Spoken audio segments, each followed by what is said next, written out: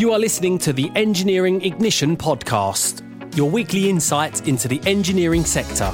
Sponsored by Bonfire Recruitment, helping engineering leaders across the UK to attract the best talent for their engineering company. Ignite your business or career today by visiting www.bonfireengineering.com. Here's your host, Scott Buchanan. Welcome to this week's Engineering Ignition podcast with myself, Scott Buchanan. Thanks for tuning in, and I hope you enjoy the show.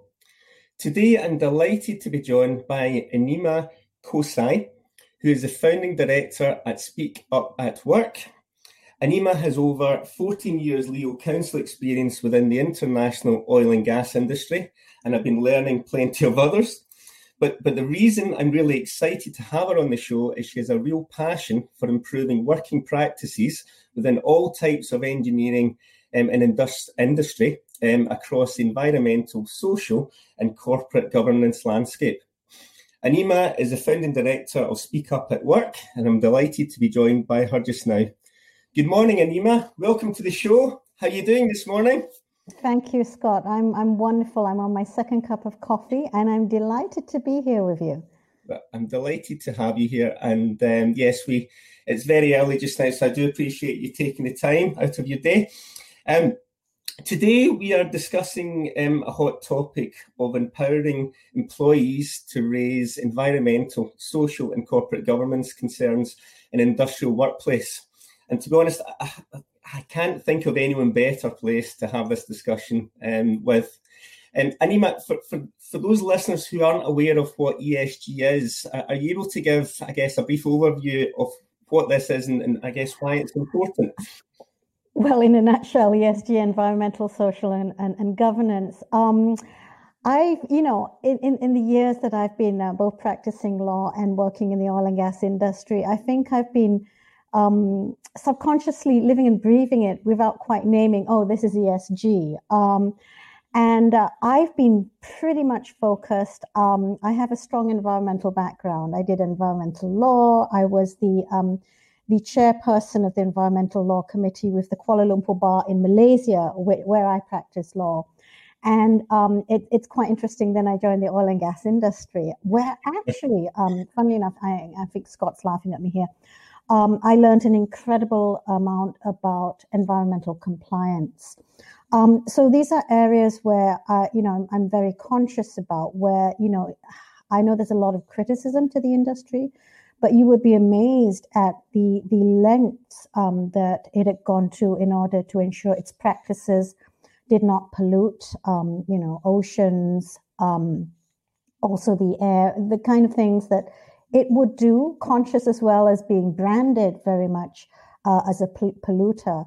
So it's like sometimes you're in there and you're trying, your level best to make sure that people are comfortable speaking up. So I was also in a very large service provider organization to the industry, and once asked the chairman at a town hall, what are you doing, about environmental issues? And he's a little bit perplexed at that time. Mind you, this was almost 20 years ago, and the world has definitely changed. And I know that company now is definitely a lot bigger on renewables, as is the industry as a whole. So one of the things I'm really passionate about, and I come also from a human rights background, so I've always been very strong advocate on allowing people within organizations to speak up on areas that they're very, very passionate about, concerned about, and that would include things about, the environment. And when we look at society, we're looking at, if you're working in an organization, what is your company doing that impacts the society around them? I mean, for example, are they making consumer goods that may have a supply chain from other countries where they may be having practices which could be hurting people in those countries? An example, I'm drinking wonderful coffee at the moment, and as I drink my coffee, I sometimes do wonder, the people who picked or who grew that coffee, who picked it, were they treated in a fair way? Were they paid fair wages? Are they safe when they work? So that's the S in ESG, in terms of the organizations we work for. How conscious are we of the impact our companies are having on society and the supply chain and consumers around them, right? So, and it doesn't hurt for us to be asking these questions of our own employers. And when we look at G, governance, okay, that's probably the biggest thing for me, simply because I am a lawyer. And when I looked at governance issues, it's really about holding people, particularly those in positions of decision making and power, holding them accountable for the decisions that they make, making sure that everything is above board, ethical standards are met, there's no conflict of interest. I would investigate things like fraud and corruption as well in my time as a lawyer. So that's a really big deal for me. And so when I started to speak up at work, it was this sort of background of realizing within organizations, a lot of us kind of know when something's not quite right, whether we're looking at the environmental, the society, or the governance point of view. And it's important that if we see something's not quite right, we're uncomfortable with it, we can go to someone and tell them about it with the expectation that it will be addressed. And very importantly, the expectation that we're safe, that we are not going to suffer retaliation. And since I started Speak Up at Work, the number of whistleblowers that I've spoken to, also here in the UK, I mean, not just in Malaysia, here in the UK, in the US, a lot of the Western world, this is fairly common, as well as Asia, all around the world. This is a common trend, unfortunately, that a lot of organizations are closed to listening to this really important feedback, and they do retaliate in terms of people being fired and so on. So it's scary. I mean, what that does is create an environment which is very scary for people to raise issues. But that was a rather long answer to your question. But it's a very good one, and it's one that highlights the depth and the angles, I guess, of how broad, a responsibility that I guess we have as employees, but also as companies should have on their employees as well. And it's trying to identify the best processes and policies, I guess, and empowering people, I guess, to feel comfortable and safe at work. I think the days have gone by now, or surely must have gone by, or should be gone by, whereby you go to work and it's not a safe environment. I think now, and that should happen. But I guess you've started up this business. You're the founding director. And what was there a particular reason why you did it at a point in time? Was there a reasoning behind it? Well, yeah. I've been working, full-time, 23 years, very long days. I had a very all-consuming job. I loved my job. I loved being in-house counsel with tackling all kinds of issues. But it was also very, very stressful. And there was part of me that felt, I was making a lot of changes within my own organization in terms of speaking up and so on. And I felt, yeah, it's working well where I am, and that's great.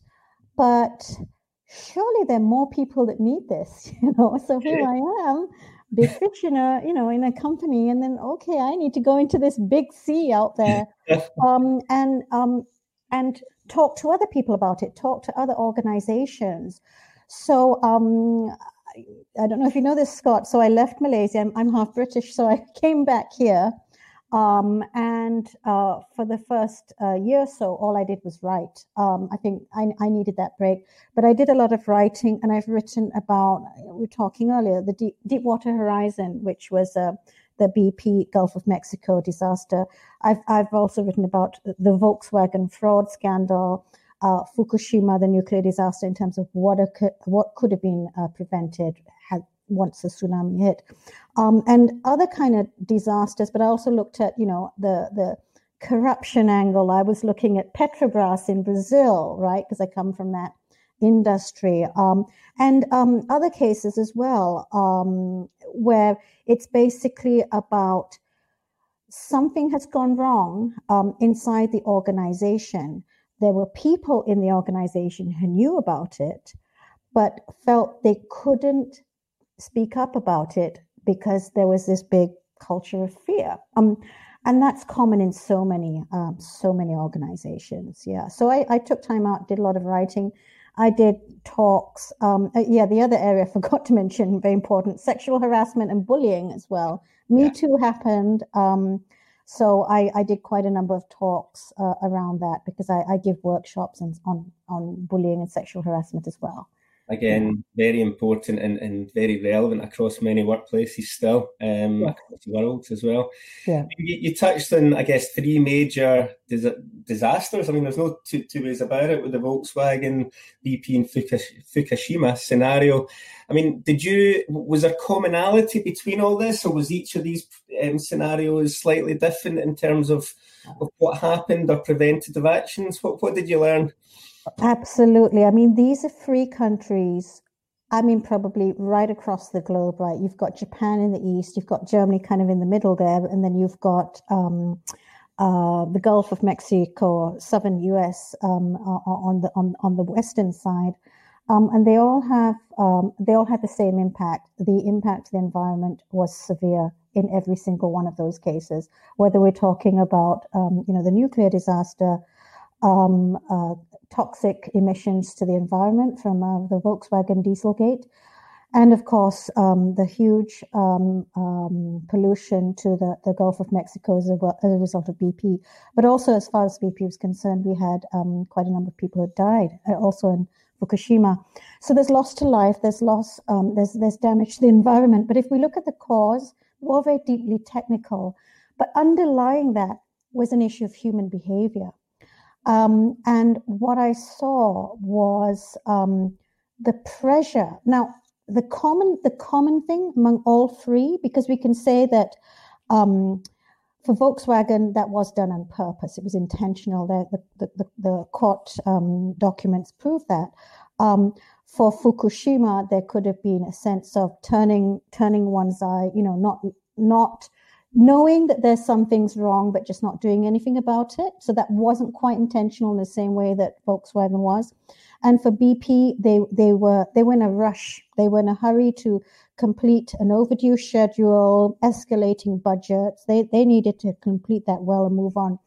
In every single case, there was a huge amount of pressure on the people who were working on the ground.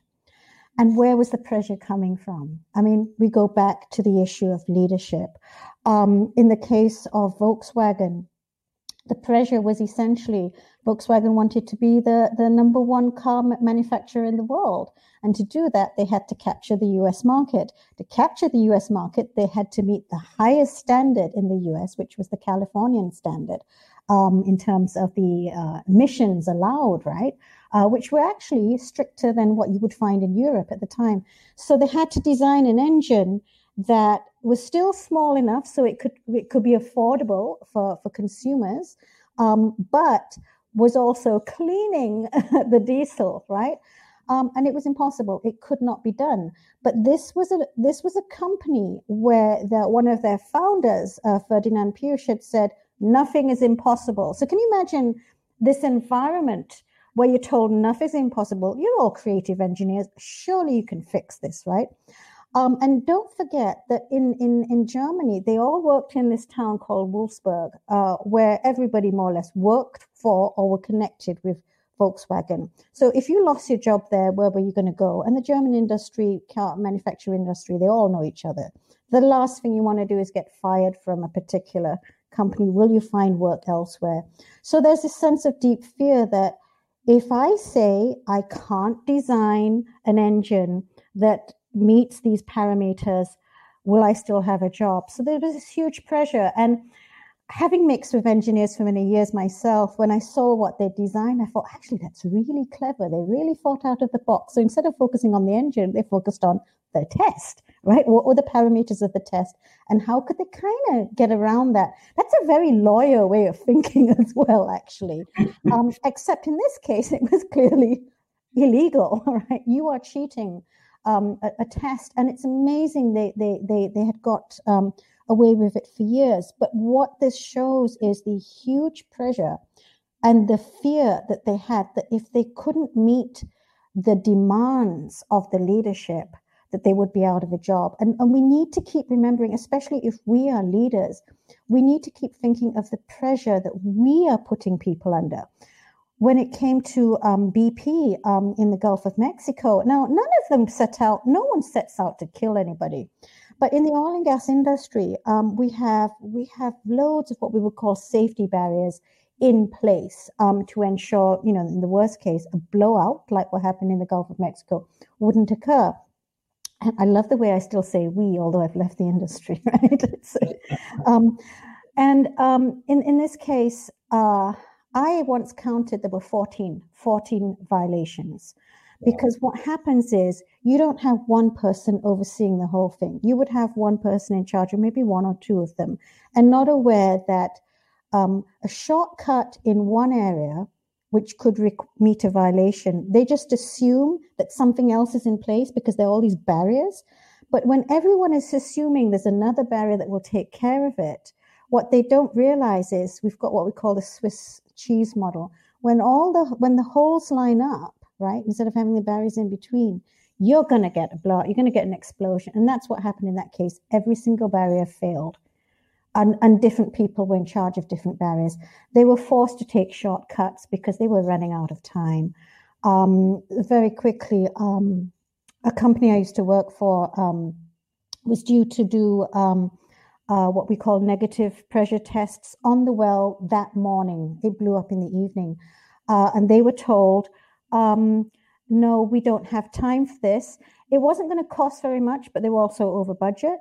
So this crew were flown off that morning and didn't perform. They were told by the client, no, we don't need to do it, right? So they didn't perform that negative pressure tests, which had they done it would have pointed to something, but they didn't. So that was one safety barrier that was removed, right? Because of the pressure of time and money. So this is why it's really, really important for leaders to understand that when they put these pressures on their people, and very, very quickly, I want to say another thing about BP. The people who were handling the well out of Houston, if you look at their KPIs and their targets and all that, 20% of it was on cost saving. What does that tell you? And that percentage was higher than safety, although as an industry, we're very big on putting safety first. But when you look at what are the drivers of human behavior at an individual level, when you put those kind of targets on people, although you may be saying we're big on safety, but when you look at what's really going on, what behavior are you driving? And I think these are the questions that we need to ask. So yeah, in all cases, it was really pressure was the underlying thing. But because of that pressure and because of an environment which it was hard to say, wait a minute, stop. Let's, what are we doing here? People felt uncomfortable raising that, right? So had they felt comfortable, if it was an environment where the leadership was open to new ideas, open to feedback, listening, and listening without, shooting the messenger, then, none of these incidents would have happened because people would have said, hang on, wait a minute, stop. Are we doing anything that's unsafe? And the reason why people are hesitant to say, stop, are we doing anything unsafe is because money is ticking somewhere else, right? And they have this perception that if I say stop, I'm going to be blamed because I'm putting a halt on production, on revenue. So there needs to be really strong and clear messaging, coming from right at the top that, okay, what are our priorities? We put lives above all else, if that should be, that should really be the values. And show that and make it clear to people, message that to people that that's the case. Yeah. And industry is driven clearly by, finance.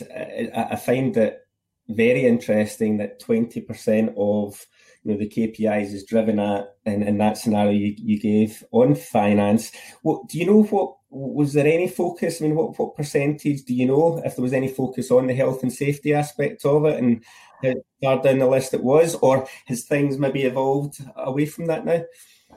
Well, I'm sure they have been involved. They've done a lot of soul searching since then. I don't know on an individual level.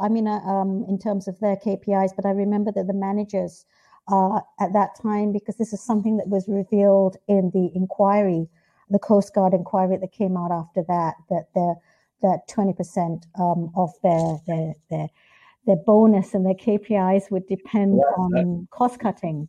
So that was quite a big deal. But it was interesting. For BP, this particular find in that part of Gulf of Mexico was huge. It was a huge oil field, very deep. It was that's why we call it deep water. I can't remember the measurements now, but one of the things, because they had that, they announced that to the stock market, right? They listed. So this is another thing where pressure comes in.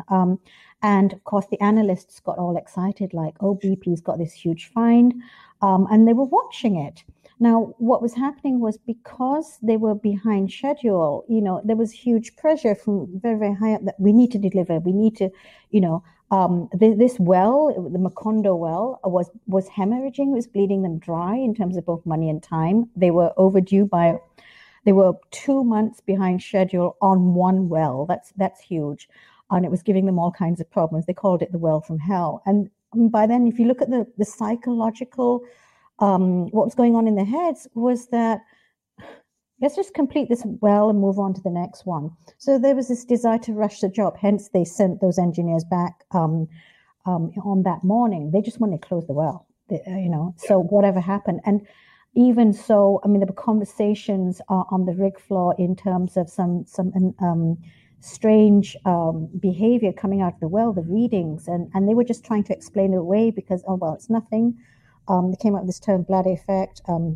Probably the drillers will understand this if they're listening, but they said, that's what it is, nothing unusual, close the well. And of course, we know what happened next. But it goes back to the pressure. The other thing I wanted to speak to, I just wanted to quickly head over to Japan, if you let me. And we talked about this earlier, right?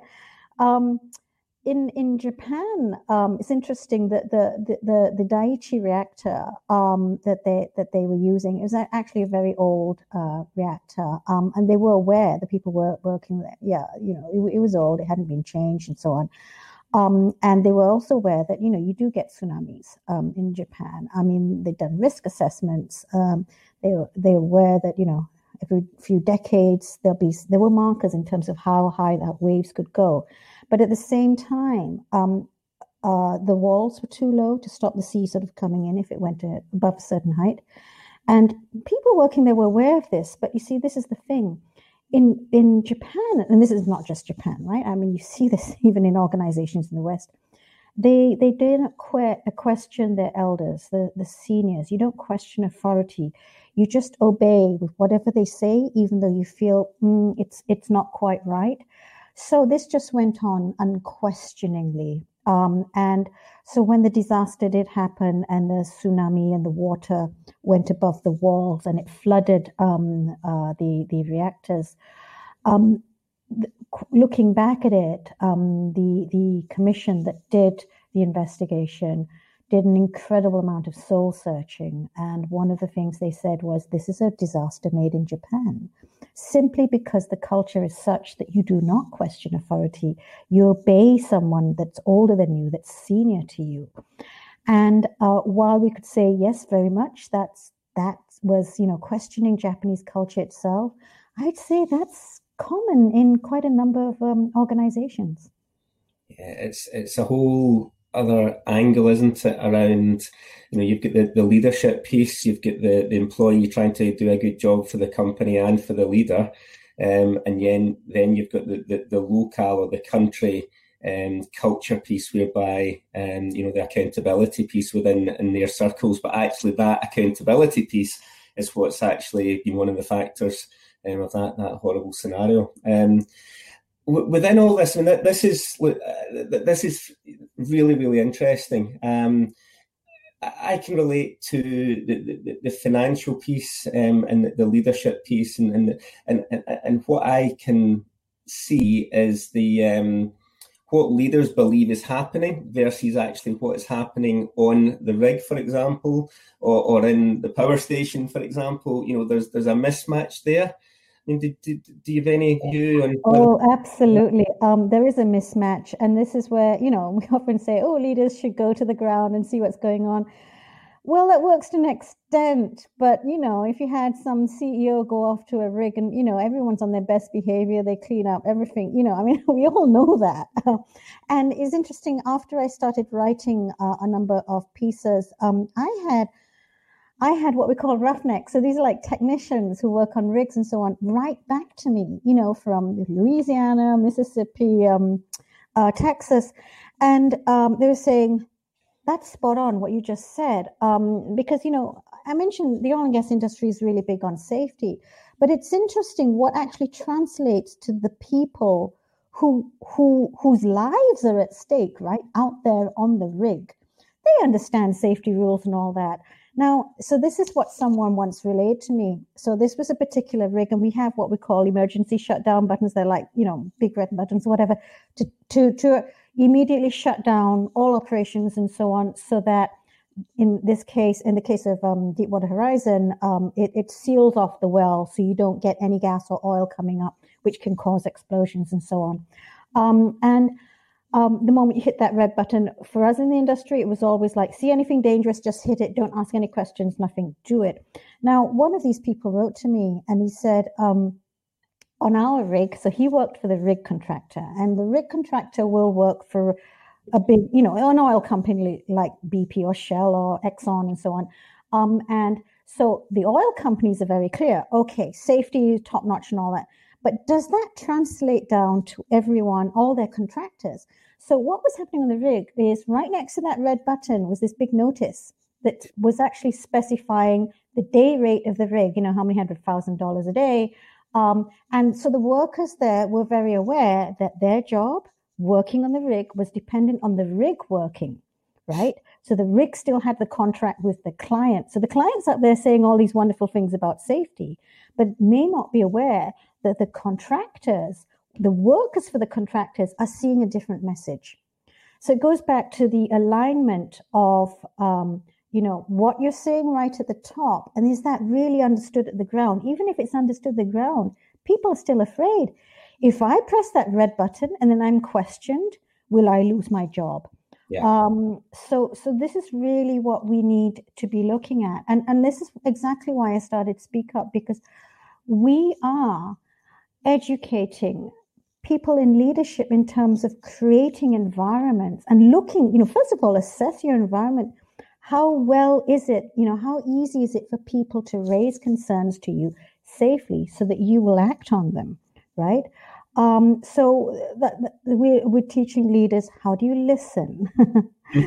When someone comes to you with bad news, how do you respond in a way that is open to listening and receiving feedback without making them feel afraid?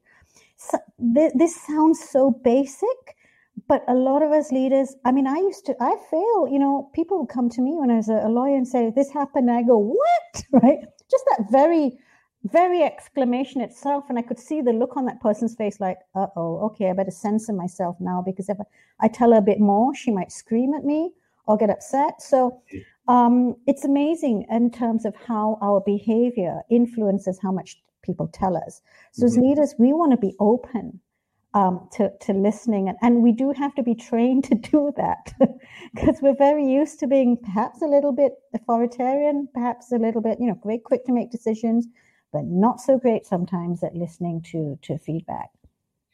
Yeah, and leaders tend to, it's all about prioritization, and maybe the prioritization, because there's maybe not been an accident, because there's maybe not, it's not necessarily at the front of mind. Health, safety, and environmental concerns may go to the bottom of the list, I guess, of the prioritization, which is something that maybe needs to be looked at. What about in terms of scale of company? I mean, we've touched on some major companies there, that our listeners might be thinking it's not relevant for them because they're not part of a multinational company. I mean, are you aware whether scale actually affects concerns around environmental and health and safety and similar? I think it's all the more important. Some of the big organizations may have fantastic policies and so on in place, and smaller ones may be struggling because they may not have the same resources to have this. I would say to the smaller organizations, especially in terms of leadership, it's actually not that difficult. It really is about being open and listening and asking people, in a way that honors them as the experts that they are. I believe that everyone who works within an organization, no matter what level, they have so much to give, and they're also intelligent enough to spot concerns and raise them. They just have to feel safe to do so. So even in smaller organizations, I would say, leaders need to be taking steps to communicate, to open and ask their people, are things okay? What help do you need? In a way that's non-threatening. And actually, so in that sense, it's easier for small organizations to do it than big ones, because there's less of you don't have so many levels in between. So somebody working on the shop floor can very easily go to the top person and say, I have a problem. So be open in that way. And of course, if you're the top person and you can't, make sure the people at the manager level can do that. So it's really interesting. Whenever you release this podcast, right now we're in lockdown, and I've seen organizations that say, yes, the safety of our employees is our top concern. We want to make sure everyone is healthy and safe. And then you have managers telling employees, I don't care if you're feeling a little bit sick, you still have to come to the office. So you don't see the message at the top being reflected at the supervisory or the management level. So it's really important to make sure, even in the middle level, that people understand that. And there's a psychological behavior that's going on there too, because the people at the management level are under pressure to deliver as well, especially in uncertain times like this. So they will get stressed out if they feel their people are, unable to come to work, and therefore they can't produce, and therefore their neck's on the line. So it's that kind of culture that everyone is afraid for themselves. So leaders need to understand what's driving the behavior at the managerial and supervisory level, and why are they doing what they're doing. Yeah. So it's important to ensure that messages are consistent all the way throughout the organization, and that everyone feels safe to raise issues, especially today. Yeah, and this scenario, I mean, the world has never seen this scenario where we're talking in 2020 in the middle of the coronavirus scenario, which maybe leads on to that. We've talked plenty on where we have been, and I guess where we are at the moment. But where do you see the future going? What would you like to, if we revisit this in a few years' time or a few months' time? Where would you like to see the future? I mean, is there any modern processes or practices or digitization? Is there anything in addition to training or in addition to what you're doing at the moment? Well, what we're doing in Speak Up Work, we actually have a step-by-step process, which helps organizations assess where their culture is now in terms of the ability to speak up and raise issues. And then what we also do is that where you identify the gaps, we help close those gaps, or we help you design to close those gaps, because it depends what the issues are, whether it's an issue of education, putting policies in place, coaching leaders. And then, so to me, following some of those steps in what I call a sort of speak up journey, and creating environments where anyone can raise any issue without fear of being ostracized or fired, right? I would love a future where that you almost have an equalization, in a sense that people who are working for you feel empowered. They're like, hey, boss. You don't have to say boss, just say his first name. Hey, Scott. I'm a little bit worried about this, and do you think we should do it this way? And you're going, oh, right, that's I didn't know about that. Thanks for bringing that to my attention.